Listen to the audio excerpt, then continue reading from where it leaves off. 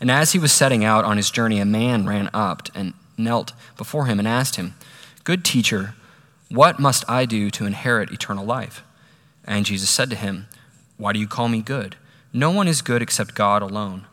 You know the commandments. Do not murder, do not commit adultery, do not steal, do not bear false witness, do not defraud, honor your father and mother." And he said to him, "Teacher, all these I have kept from my youth." And Jesus, looking at him, loved him and said to him, "You lack one thing. Go, sell all that you have and give to the poor, and you will have treasure in heaven, and come follow me." Disheartened by the saying, he went away sorrowful, for he had great possessions. And Jesus looked around and said to his disciples, "How difficult it will be for those who have wealth to enter the kingdom of God." And the disciples were amazed at his words. But Jesus said to them again, "Children, how difficult it is to enter the kingdom of heaven. It is easier for a camel to go through the eye of a needle than for a rich person to enter the kingdom of God." And they were exceedingly astonished and said to him, "Then who can be saved?" Jesus looked at them and said, "With man it is impossible, but not with God, for all things are possible with God." Peter began to say to him, "See, we have left everything and followed you." Jesus said, "Truly I say to you, there is no one who has left house or brothers or sisters or mother or father or children or lands for my sake and for the gospel, who will not receive 100-fold now in this time houses and brothers and sisters and mothers and children and lands with persecutions, and in the age to come eternal life. But many who are first will be last, and the last first." Well, may the words of my mouth and the meditation of all our hearts be always acceptable in thy sight, O Lord, our strength and Redeemer.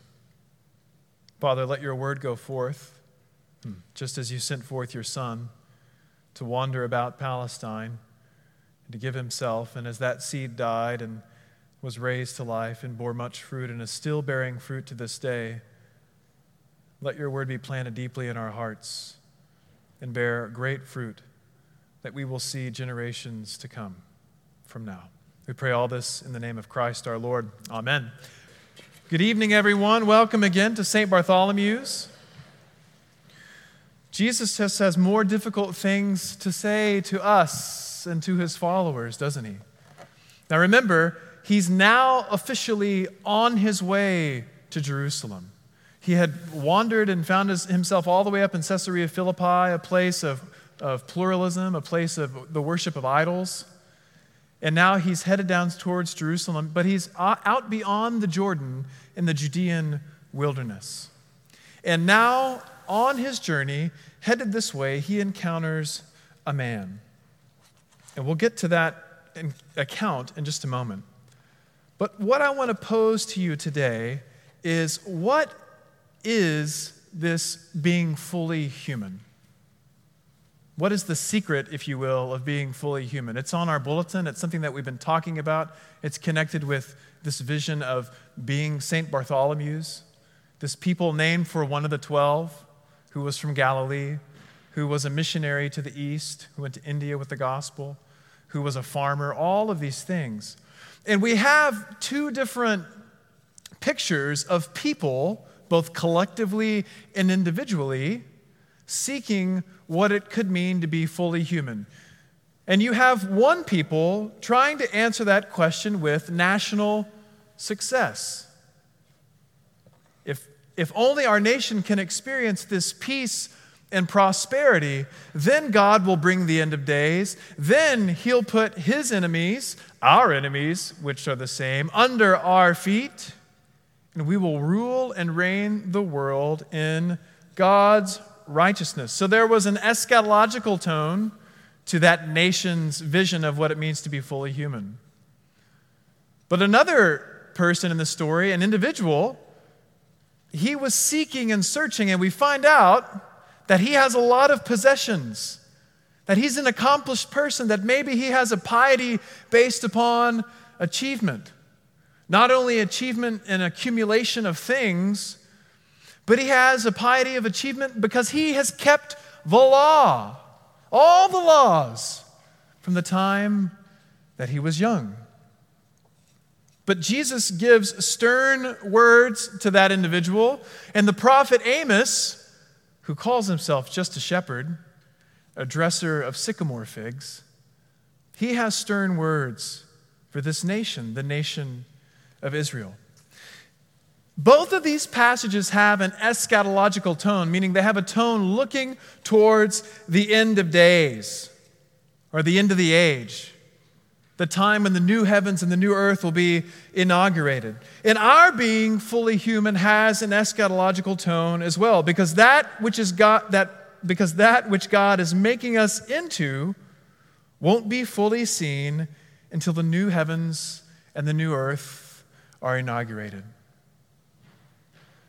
So the longing that we have in our hearts, or maybe the lack thereof, the hope that we have in our hearts, or perhaps the lack thereof, the things that we've tasted and seen, as we sang earlier, or maybe we know that we haven't tasted and we haven't seen, and we've been without, and we're struggling in a desert wasteland looking for something. God will give us a foretaste of that in this journey of being fully human. St. Paul talks about creation longing eagerly for the revealing of the sons and daughters of God. That's the same kind of thing. When we'll all be revealed, those of us who follow Jesus Christ, who have received the kingdom of God. When all of us are revealed, then we'll see and taste and know fully what it is to be fully human. Being fully human is not about a new humanism surrounded by Christian spirituality. Rather, it is rooted in a new humanity inaugurated by Christ Jesus himself in his birth, life, death, resurrection, ascension, and outpouring of the Holy Spirit. It is a final and authoritative setting right what went so terribly wrong in the garden with the first humans and what their progeny have been seeking after all these days. We see it clearly in Amos, the people of Israel seeking after authority, engaging in injustice to accumulate wealth. And this young man that encounters Jesus seeking after eternal life and asking Jesus this question, what must I do to inherit eternal life? So, the secret of being fully human has to do with what Jesus will tell this young man and really tell the disciples. With man, it is impossible. Do you see the irony? We just went meta. With man, it is impossible to be fully human. But not so with God. With God, all things are possible. With God, it is possible to fulfill the commands that God gives us. It is possible, as we're filled with the Spirit of God, to live in his kingdom, to show forth a vision of what it looks like to live in right community, to show forth a vision of what it looks like to live in a right economy, not something that takes from the poorest only to accumulate more wealth, as Amos was calling out with the nation of Israel. And not just in a piety of achievement, where if I only fulfill these laws, and yes, that applies even to the things that Jesus said, we can create a whole new law for ourselves. Remember what Jesus said just a few verses before this. Unless you're like a little child, you cannot enter the kingdom of heaven. You cannot receive the kingdom of heaven. So as being fully human, national success, a quick context of Amos, the nation of Israel, this is written about 750 BC. The nation of Israel, now they're split into two kingdoms, northern kingdom Israel, southern kingdom Judea. The kingdom of Israel had not experienced peace and prosperity like this since the time of Solomon. Things were looking good. The market's strong, everything's looking nice. There's parity on the global stage with our military, etc. Little did they know the kingdom of Assyria in this downtime was rising and about to wipe them out. Gave you the end of the story there. So there's peace and prosperity. There's commercial success. That part of the land of Israel had the most arable land. So naturally, there was a lot of farming, there was a lot of fruits. They controlled nice ports on the Mediterranean Sea.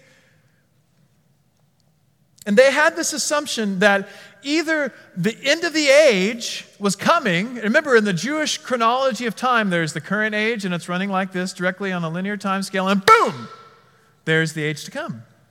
And they would see the Messiah, they would see the new age, and God would put Israel in charge of all the other nations, and all their enemies would be a footstool to their feet. Psalm 110, see how they're appropriating all these things. And so they saw for themselves the new age. It's finally here.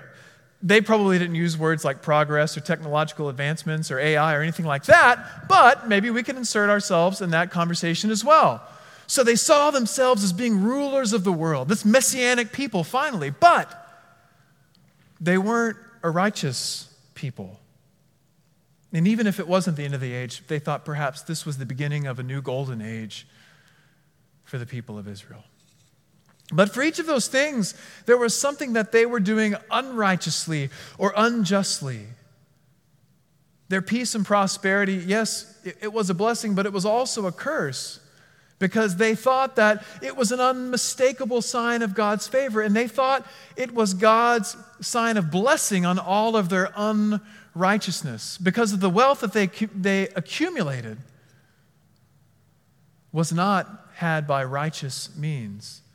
We read it, Sandra read it earlier. The poor were oppressed.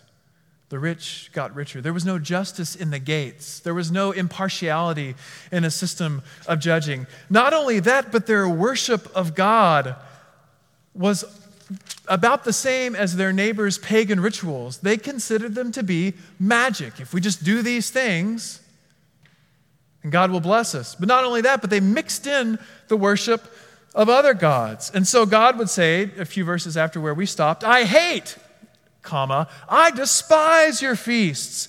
I take no delight in your solemn assemblies. Even though you offer me burnt offerings and grain offerings, I will not accept them. And the peace offerings of your fattened animals, I will not look upon them. This as a musician, this kills me. Take away from me the noise of your songs. To the melody of your harps, I will not listen. But let justice roll down like waters, and righteousness like an ever-flowing stream. Let the true essence of my kingdom be that which marks your kingdom. It didn't just mean that they were coming to God with, an unforgiven sin that they forgot to confess. These people were blatantly rebelling against God and His commandments. So in their quest to become fully human, though they wouldn't say it like that, national success was clearly not the way to go about it. So if national success, if this collective victory isn't the way, what about personal achievement? A young man comes to Jesus as Jesus is on his way, and where is he going? He's going to Jerusalem. And what was in Jerusalem? His sure and certain death. The cup that he says in the Garden of Gethsemane, with the weight of the world upon him, crushing him, pressing upon him the weight of God's glory. Lord, if it be your will, I will take this cup, but take this cup from me. Nevertheless, not my will, but your will be done. Jesus, in this sober journey to Jerusalem, to his certain death upon the cross, encounters this man, and the man addresses him as good teacher. Oh, good teacher. And I read that with a little bit of skepticism, but when I consulted the people that know more than me, because they've written books about all these things, so many people know so many more things than me. They said this was actually a way for this man to give due reverence and deference to Jesus as a respected rabbi, good teacher. And what is his question? He asks Jesus, give me a commandment. Did you notice that? You read between the lines, what must I do to inherit eternal life? What must I do to inherit eternal life? And Jesus' retort, quickly, he turns it around on me. He says, why do you call me good? No one is good. Only God alone is good. This could indicate what this man thought of himself. I'm a good man. I can ask this good teacher. We can see eye to eye on another good thing that I could do to inherit this eternal life. Now, this eternal life that he would inherit, this is another eschatological tone. What must I do that when I die, I will enter into glory? I will be in the bosom of Abraham. I'll be with all of God's people and with God. It will not die forever, but will live. What must I do, good teacher?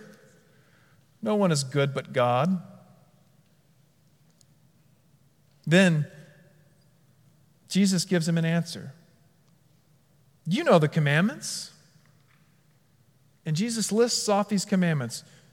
Do not murder, do not commit adultery, do not steal, do not bear false witness, do not defraud, honor your father and your mother. These are all from the Decalogue, the 10 Commandments. These are all the horizontal commandments. The ones of relating one to another, of living in community and life and peace, in righteousness.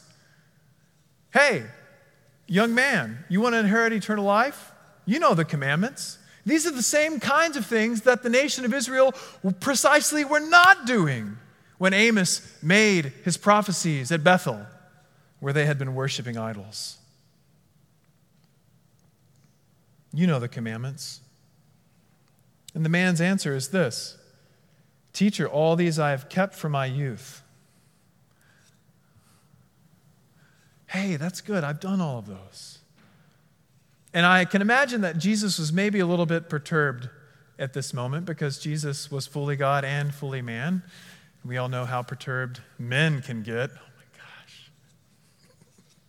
They wouldn't even ask for directions. And Jesus, looking at him, loved him. That's, of all this passage, that's my key moment. Jesus looked at him in love. Jesus saw exactly what was in his mind, what was in his heart. Jesus saw his deepest fears. Jesus saw the things that he had done wrong, even though that he had kept all these things from his youth, ever since he had been bar mitzvahed. Jesus sees it all and says, you lack one thing. Wait, we're about to find out that this guy has everything. But in a moment of irony, Jesus says, but you lack one thing. Take all of your possessions, sell them, and give everything to the poor. Then come and follow me. Now, is this a blanket commandment for everybody within the sound of my voice to sell all that you have and give to the poor? No. This is Jesus encountering a specific man in a specific moment. You have to live, you have to eat. But later, Jesus will describe to his disciples the trouble with wealth and money and riches. That the love of money is the root of all evil, the writer of Hebrews would say. But Jesus would say it like this: after the man leaves crestfallen, disheartened, realizing that he thought he had hope, but he doesn't have hope. And Jesus teaches his disciples, verse 23, how difficult it will be for those who have wealth to enter the kingdom of God. And the disciples were amazed at his words, but Jesus said to them again, children. Remember the last few weeks, children? The little ones? Children, how difficult it is to enter the kingdom of God.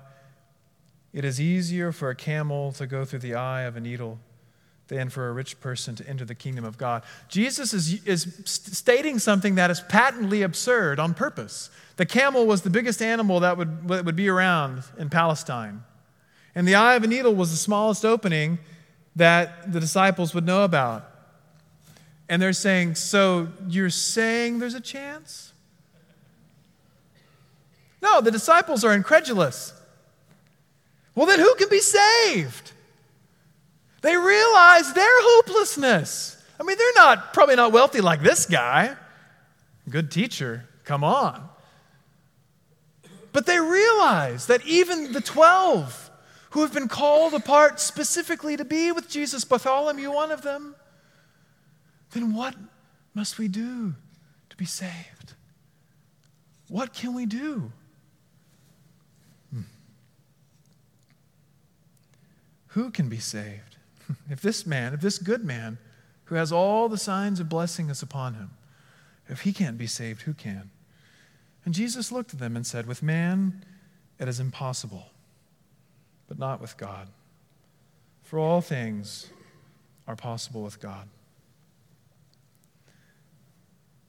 Reading through the story of Israel and Amos and the man this week and meditating on these things, I found myself disheartened, a little bit crestfallen. Not because I thought I had to sell everything I own, but because it's so sobering what Jesus calls us to. But not only that, the hopeful side of this is that there's nothing we can do to make God love us anymore. There's nothing we can do to make him love us any less. Teacher, good teacher, what must I do to inherit eternal life? This man doesn't know that eternal life must be received, that it's God's gift to bestow upon his people. And so there is hope, because God is calling not just the 12, and not just those people in Jerusalem on the day of Pentecost when Peter preached, but God is calling all who would draw near to him. That Jesus Christ stretched out his arms upon the hard wood of the cross, that who might come within the saving reach of his embrace? Only the white people? No. Only the dudes? No. That everyone might come within the reach of his saving embrace. And so he calls all of us. With man, this is impossible. We have to realize at some point that our seeking after God, when Jesus calls us, there has to be a letting go, and there has to be a falling down. At some point, we have to let go of the things that we have a white-knuckle grip of. Maybe it's something that you're afraid of, and ironically, in some reason, you don't know why, but you can't let it go. Jesus wants you to follow him, but you can't follow him while you're holding on to that thing, because what do you have to take up as you follow him? You have to take up a cross.